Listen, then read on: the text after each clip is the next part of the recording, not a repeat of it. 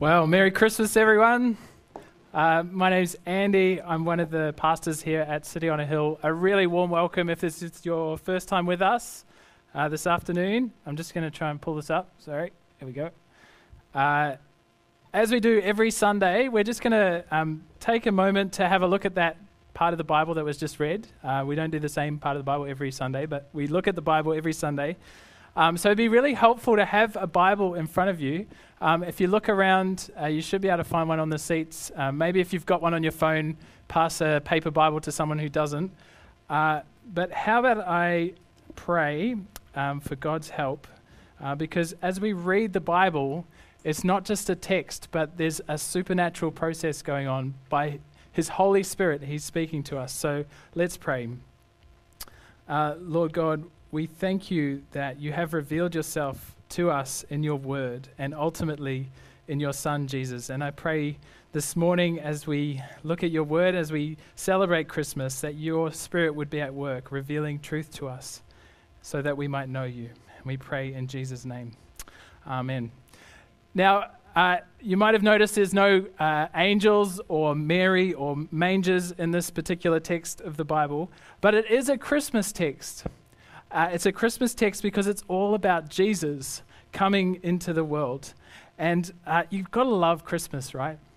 I don't know if you're sick of hearing how much we love Christmas, but with all the rubbish going on in the world right now, it's so good, isn't it, just to hit the pause button, have some great food, time with family and friends, giving and receiving of gifts. Christmas is like this beacon of love, joy, hope, reminding us that there's still good in the world. But the problem is, no matter how much we get out of Christmas, no matter how brightly Christmas shines in your life, and for some of us, it doesn't really shine at all. Some of us, Christmas is really hard because we're missing ones that can't be with us. Or we're wondering just how to get food on the table, let alone a Christmas feast. But however good Christmas is, even if you love Christmas, no one's expecting it to change their lives forever, right? It'll be over all too soon. And it's back to the grind, the weariness of life. Now, is that just how it is? Do we just have to get used to the fact that Christmas is this fleeting joy? Or is there a deeper, more lasting light that can be found at Christmas? Because we could all use more light in our lives, couldn't we? Something to light up our day, to give us hope, purpose, happiness, something to live for, something to get us through the tough times, something to set our hearts on. Have you been searching for that light? Maybe you keep thinking you've found the light, but then it slips from your grasp. It fades from view. Or maybe you've given up hope of ever finding the light. Well, this afternoon, I want us to see that the light of Christmas, it outshines all other lights. It's not just a bright light among many, but the one true light. See, for John, the author of this part of the Bible, Christmas is life-changing. It's world-changing. Have a look with me. If you've got a Bible, otherwise there'll be some verses up on the screen, but have a look with me from verse 9. So this is John chapter 1, verse 9. The true light that gives light to everyone was coming into the world. See, John's talking about Christmas. He's talking about the birth of Jesus. And he's saying Jesus is the true light that gives light to everyone. Not just a glimmer of light, but the dawn of a whole new age. That light was coming into the world in a little town, in a little stable in Bethlehem. Now, I want us to notice three things about this light. Firstly, did you notice this true light was anticipated? Notice it doesn't say this light came into the world. No, what does it say? Verse 9 again. It says this true light was coming into the world. It was anticipated. Check out this prophecy written centuries before Jesus came. It's from Isaiah, one of the prophets in Israel. It says, "The people walking in darkness have seen a great light. On those living in the land of deep darkness, a light has dawned. For to us a child is born, to us a son is given, and the government will be on his shoulders, and he will be called Wonderful Counselor, Mighty God, Everlasting Father, Prince of Peace." See, the Jewish nation, they were preparing for the light to come. They were living in darkness. They were a defeated nation, hoping, waiting, anticipating the dawn of a new light when a child would be born, a king to rescue them from darkness. See, Jesus didn't appear out of the blue. God prepared the world to receive their king. This true light was anticipated. It was part of God's plan all along. But secondly, notice that people don't recognize the light for who he is. Look at verse 10. John 1 verse 10. Look with me. He was in the world, and though the world was made through him, the world did not recognize him. He came to that which was his own, but his own did not receive him. See, even though this light was the source of everything, even though everyone owes their very existence to Jesus, the world doesn't recognize him. People were face to face with light itself, but they were so blinded by their own darkness, they couldn't see him for who he was. Now I wonder, is that you here today? If the most perfect, true Son of God was standing in front of you, do you think you'd recognize him? What would he look like? Would you know?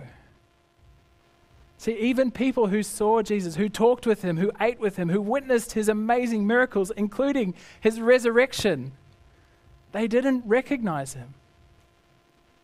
They had true light standing in front of them, and they didn't recognize him. Even his own people didn't receive him. The Jewish nation, the people who God prepared through the prophets, they handed him over to the Romans to be executed as a common criminal. They crucified their own Messiah. They didn't recognize the light when it came. So what about you? Would you recognize the light? And even if you could go back and see Jesus with your own eyes, would you have recognized him? Now, I think there are two main reasons why people don't or won't recognize the light of Jesus. And it's not a lack of evidence. There's plenty of evidence to be found if you want to find it. Remember, people who were there, they saw his miracles and they didn't believe. Now, the first reason we don't recognize who Jesus is we don't think we need the light. We're so used to the darkness in the world and even in ourselves that we don't realize how broken we are, that we need a rescuer. I sometimes imagine our world is like a city, cold, dark, dusty, smoggy, towering buildings, no natural light, hardly any color at all, just the grey hues of concrete and stone and steel. And the light of Jesus, it's like this ray of golden sunlight that makes its way through the buildings. And a child follows that golden sunlight and discovers outside the city that there's this whole beautiful world of color and warmth and open skies and birds and trees and fragrances beyond imagining. And this child rushes back into the city and tries to tell people about this world of color and beauty. But people are too busy, too caught up in their own dark world to stop and think, maybe this kid is onto something. Are you one of those people who don't think you need the light? Well, I hope this Christmas you'll have a chance to stop and reflect, because there is a world of light waiting just outside the city of the busyness of your life, waiting for you to discover it. But some of us know we need the light. The other reason we don't recognize who Jesus is, or we don't recognize him as the light, it's because we don't think we're worthy. And the light is so true and brilliant and beautiful, and I'm so broken and full of darkness. How could this light want anything to do with me? Perhaps I'm afraid that if I come into the light, the darkness inside me will be exposed. But have a look with me at the next part from verse 12 there. Yet to all who did receive him, to those who believed in his name, he gave the right to become children of God. Children born not of natural descent, nor of human decision or a husband's will, but born of God. See, if you don't think you're worthy of becoming a child of God, well, you're exactly the kind of person that Jesus came for.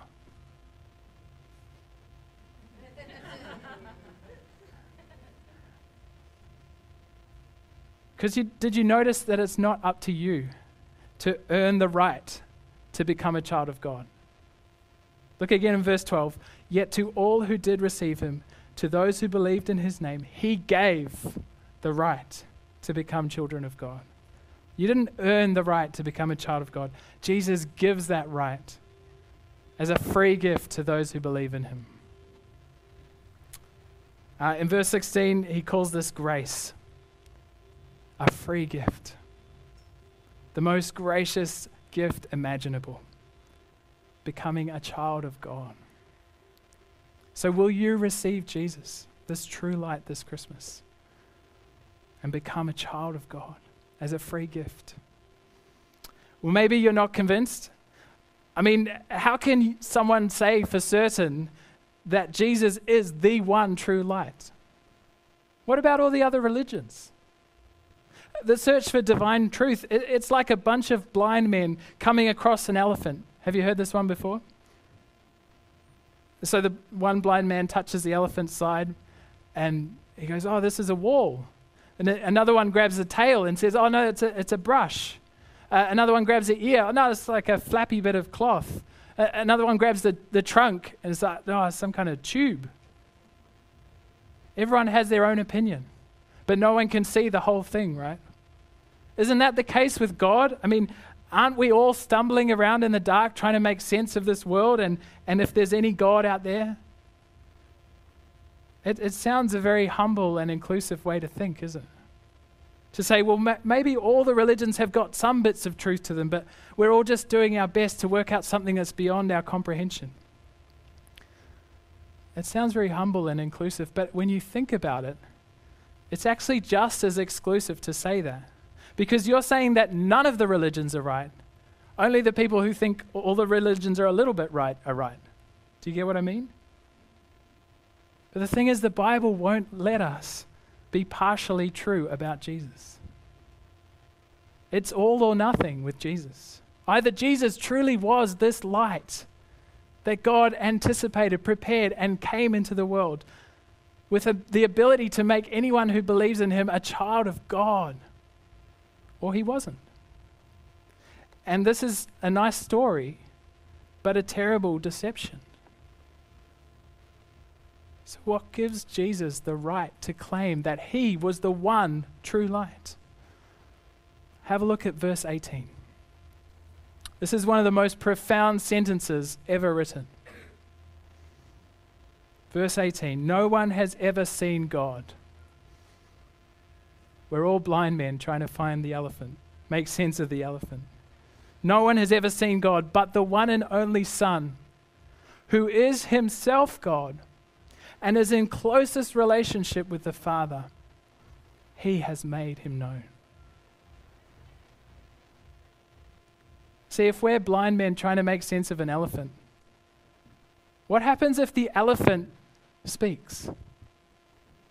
Hey guys, I'm an elephant. That's not a brush, it's my tail. And oh, that's my ear. No, it's a trunk. I know it's weird, not many animals have it, but it's a trunk. The lights come on, right? Wow, I get it.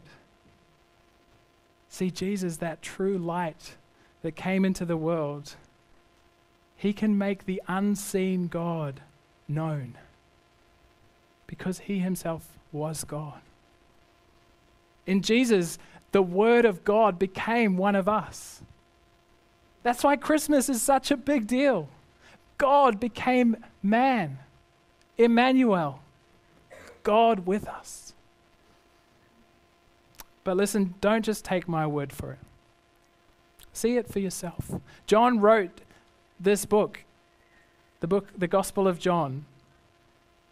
He wrote it for the sole purpose to persuade people that Jesus was the Son of God, that they might believe in him, and by believing in him, have life in his name. He tells us that's why he wrote it in chapter 20. So if you don't have a Bible at home, this is our gift to you.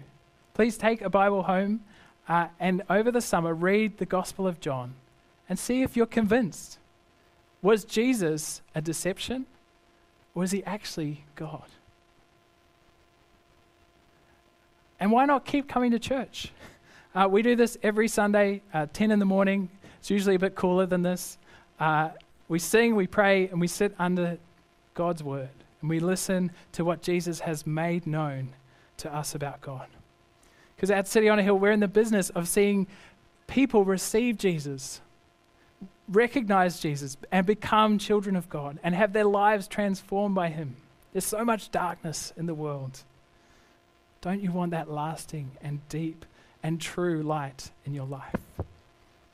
Come and receive Jesus this Christmas. And if you've already received him, well, keep walking in his light, knowing that you are God's precious child, and let that truth fill you with deep and lasting joy this Christmas. I'm going to invite the musicians up now, and we're going to reflect on just the beauty of Christmas with one of my favorite carols. Actually, I'm just going to say it's my favorite. I think it's a lot of people's favorites. If you can't hit the high note, just go for it anyway. It's O Holy Night, and it just captures the beauty of what it is that we're celebrating at Christmas, that this light was coming into the world. So how about I pray, and then we'll sing O Holy Night. We've got the pleasure of Grace, who just got off singing in opera this morning, who's going to be leading us. But please sing along. Don't just listen. How would I pray? Lord God, we thank you that the true light was coming and came into the world, and we pray that you would help us celebrate that amazing truth, that we can know God, the unseen God has been made known through Jesus. And we pray that you would show yourself to us this Christmas. And we pray in Jesus' name. Amen.